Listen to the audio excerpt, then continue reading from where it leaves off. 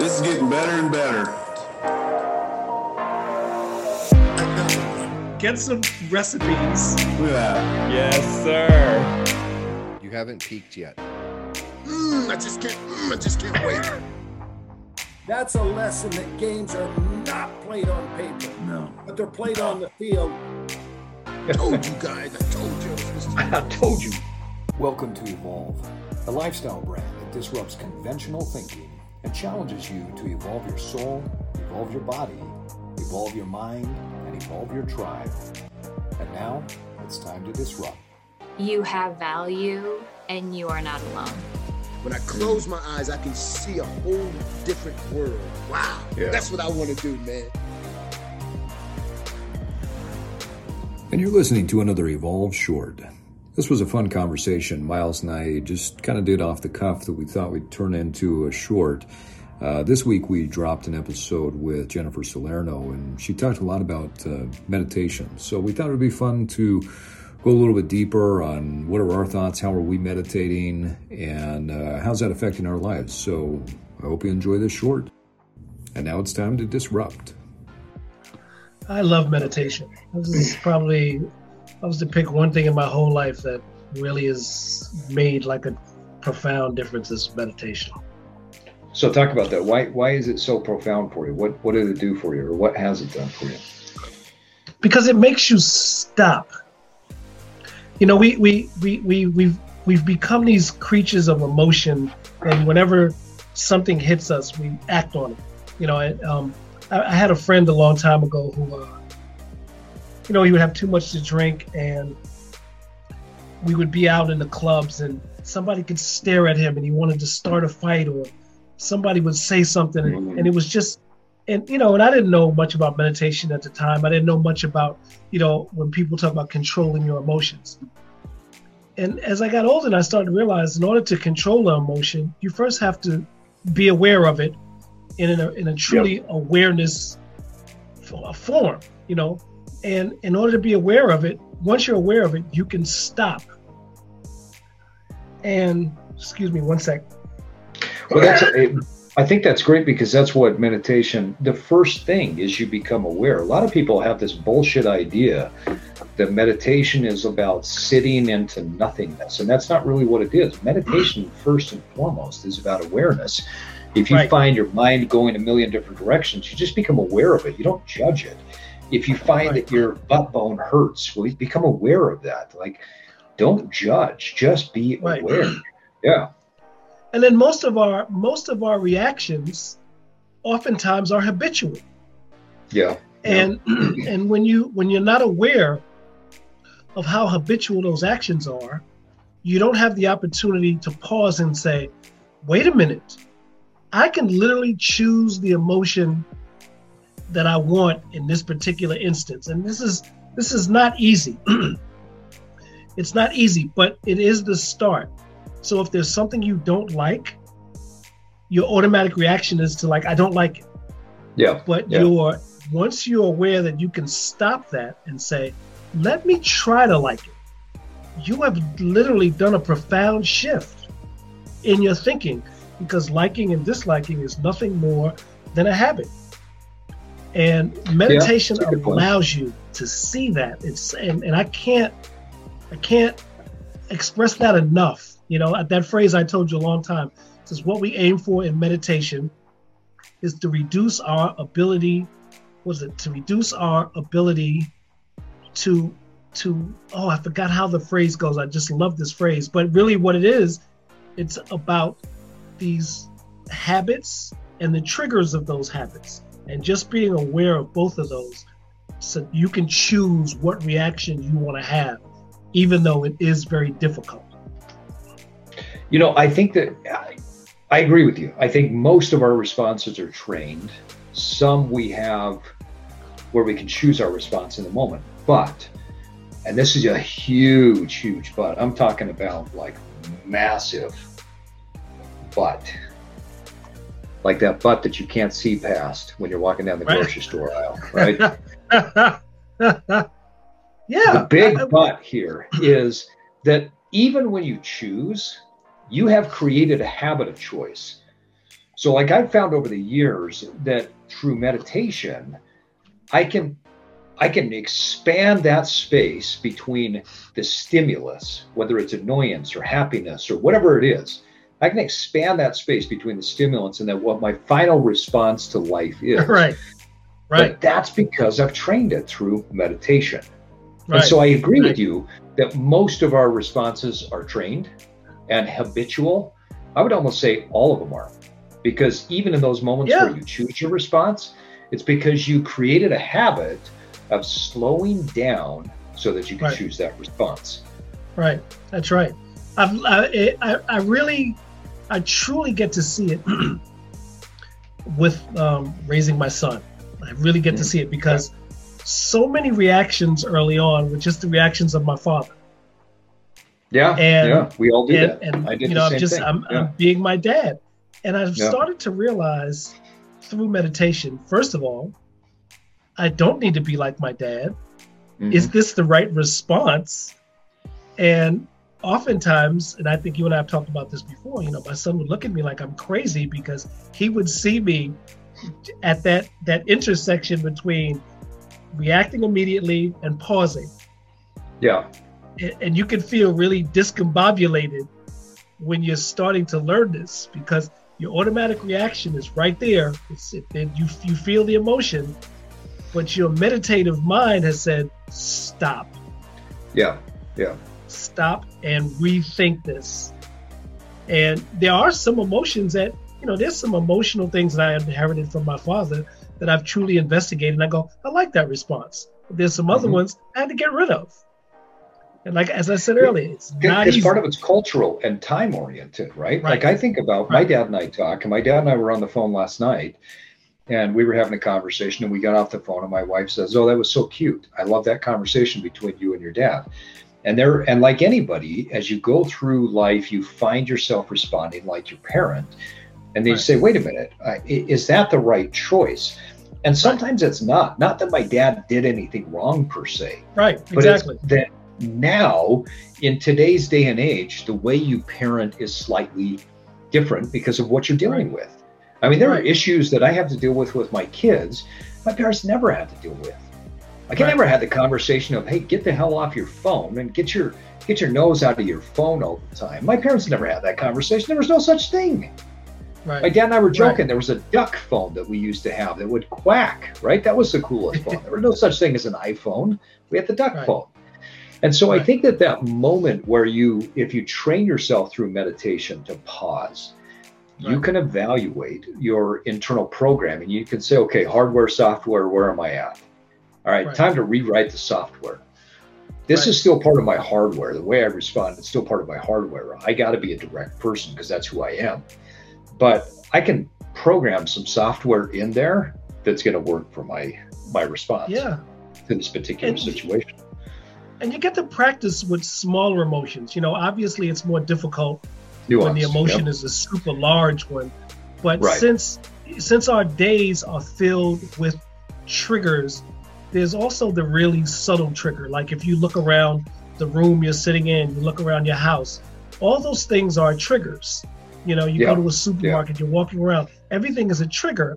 And they don't necessarily trigger you to this high emotion. So you can practice on the low trigger things. I notice when I wake up, these are the rituals that I do. And that room is a trigger, it's habits. And you say, okay, instead of crawling out of the bed on the side of the bed, I'm going to get out at the bottom of the bed. And it's that subtlety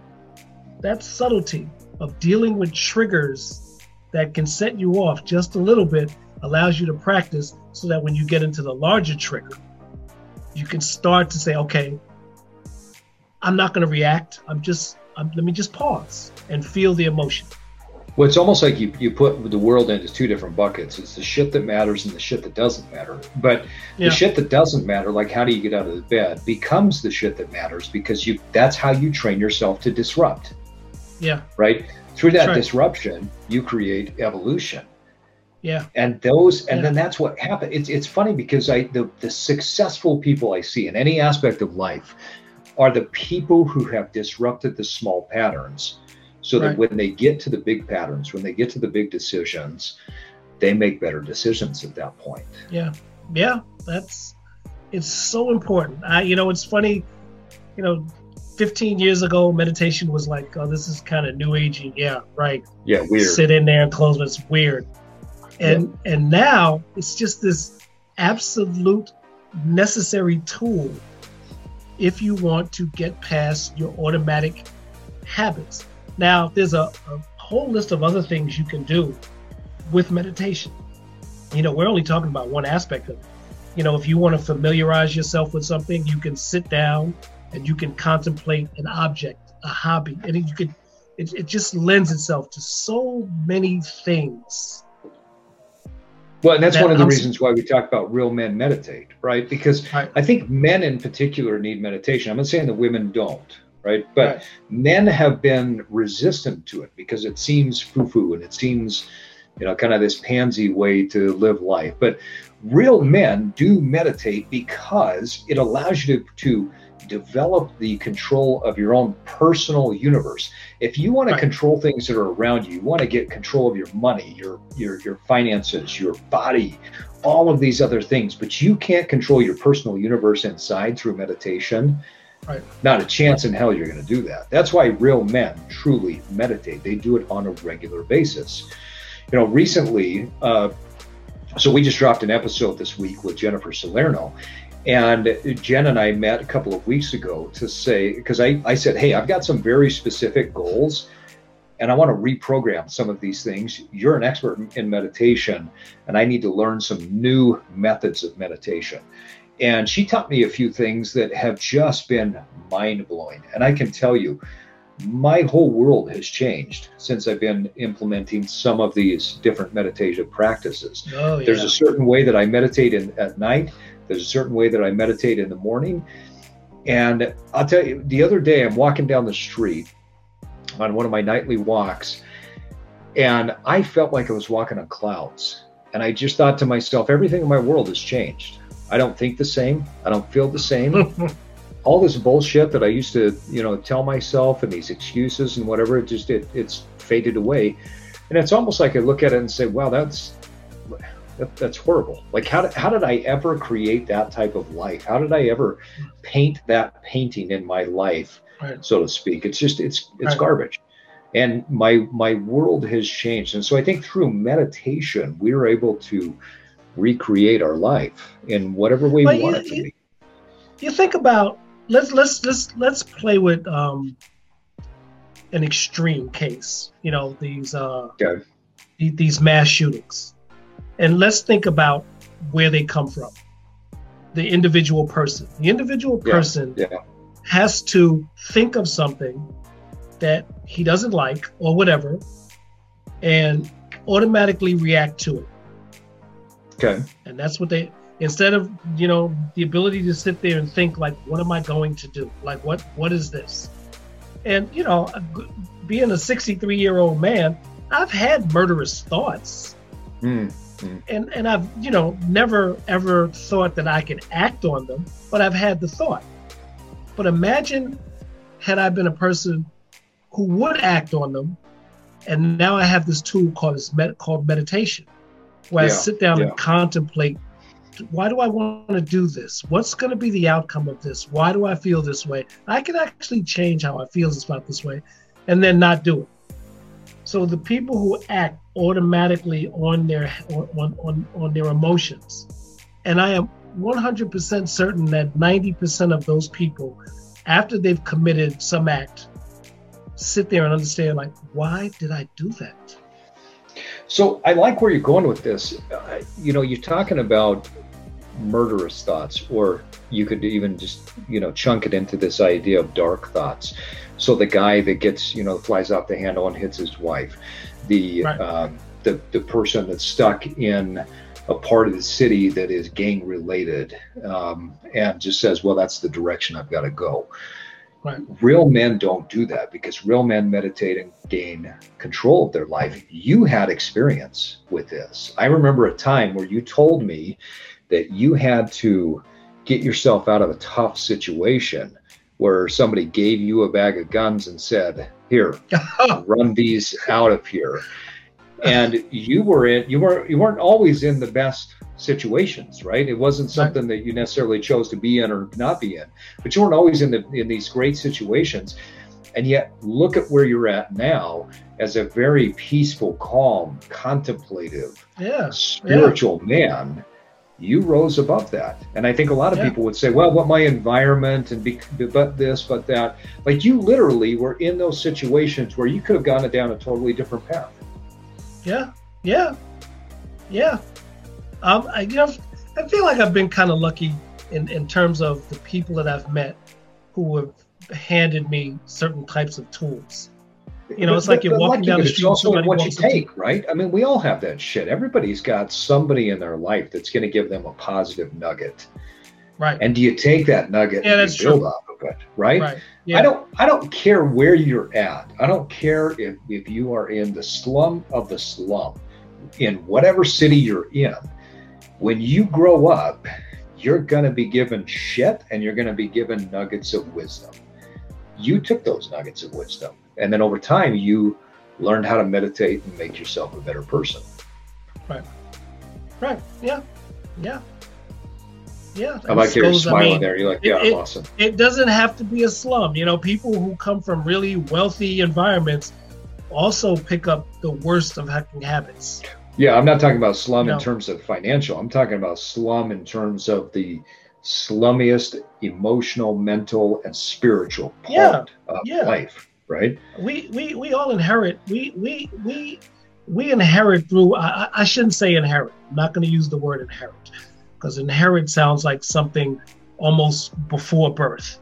You know, this is after birth. Once you're here, you're like a sponge, and you emulate the emotional life of those people around you from the time you come through that womb. And all you're watching is emotional reactions. Mm-hmm. You're watching people's other habits. And the kind of tragedy is you're too young to know how to not do those things. So all you do is absorb. Yeah. All you do is absorb.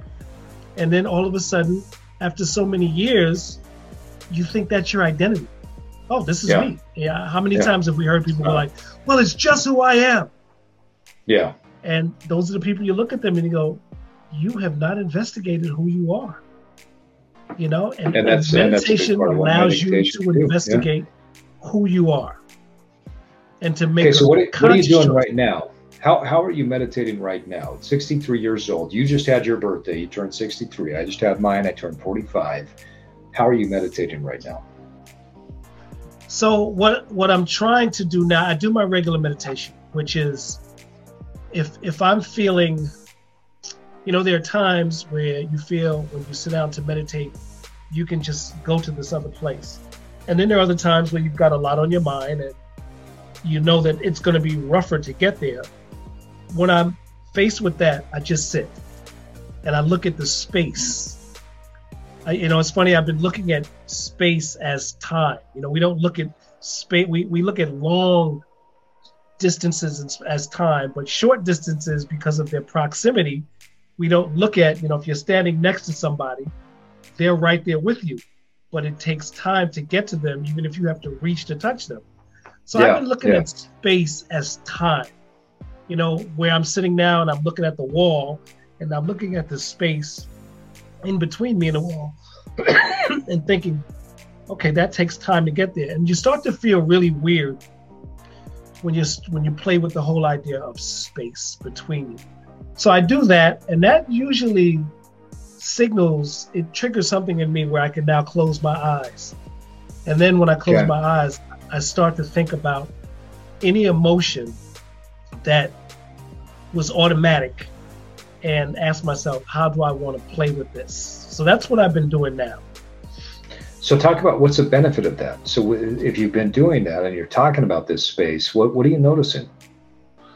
Well, what I'm noticing is the gap that's created when I'm in those situations.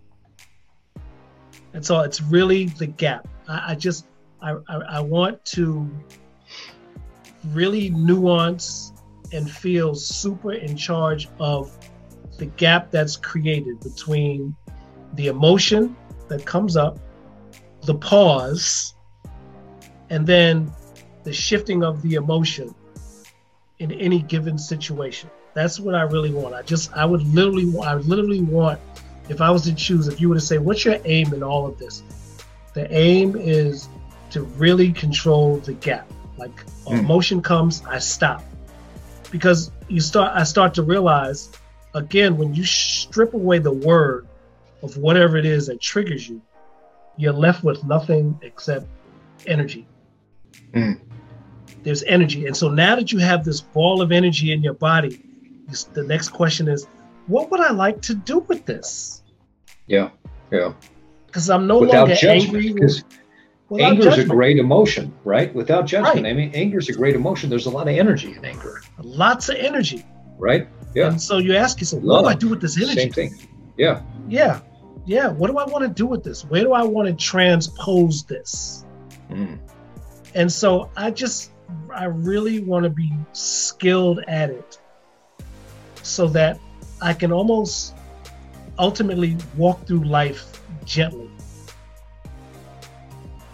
That's really it. I just want to walk through life gently. I want it's almost like my entire emotional life.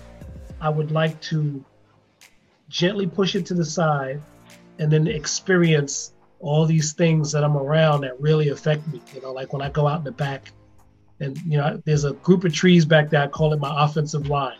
And I literally feel like I remember you talking about that, yeah. I'm standing behind this offensive line of these great trees.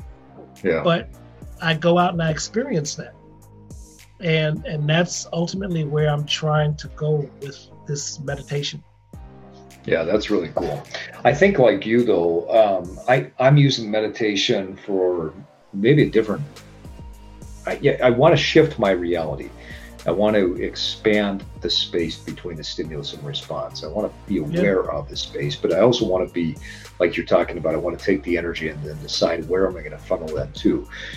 You talk about walking through your life gently. I want to walk through life boldly and fiercely at this stage of life. And so my meditation at night and in the morning are related to how do I recreate my reality based on what is inside of my soul? How do I look at the ultimate soul purpose that I have and then create that? And so as I'm focusing more on that question and focusing more on reiterating what it is that's inside of my soul, there are just moments where I'll be sitting in my office, or I'll be walking down the road, or I'll be in the weight room lifting, and I'll say, holy shit, like that old thing, that's just no longer a part of my life. I don't need it anymore.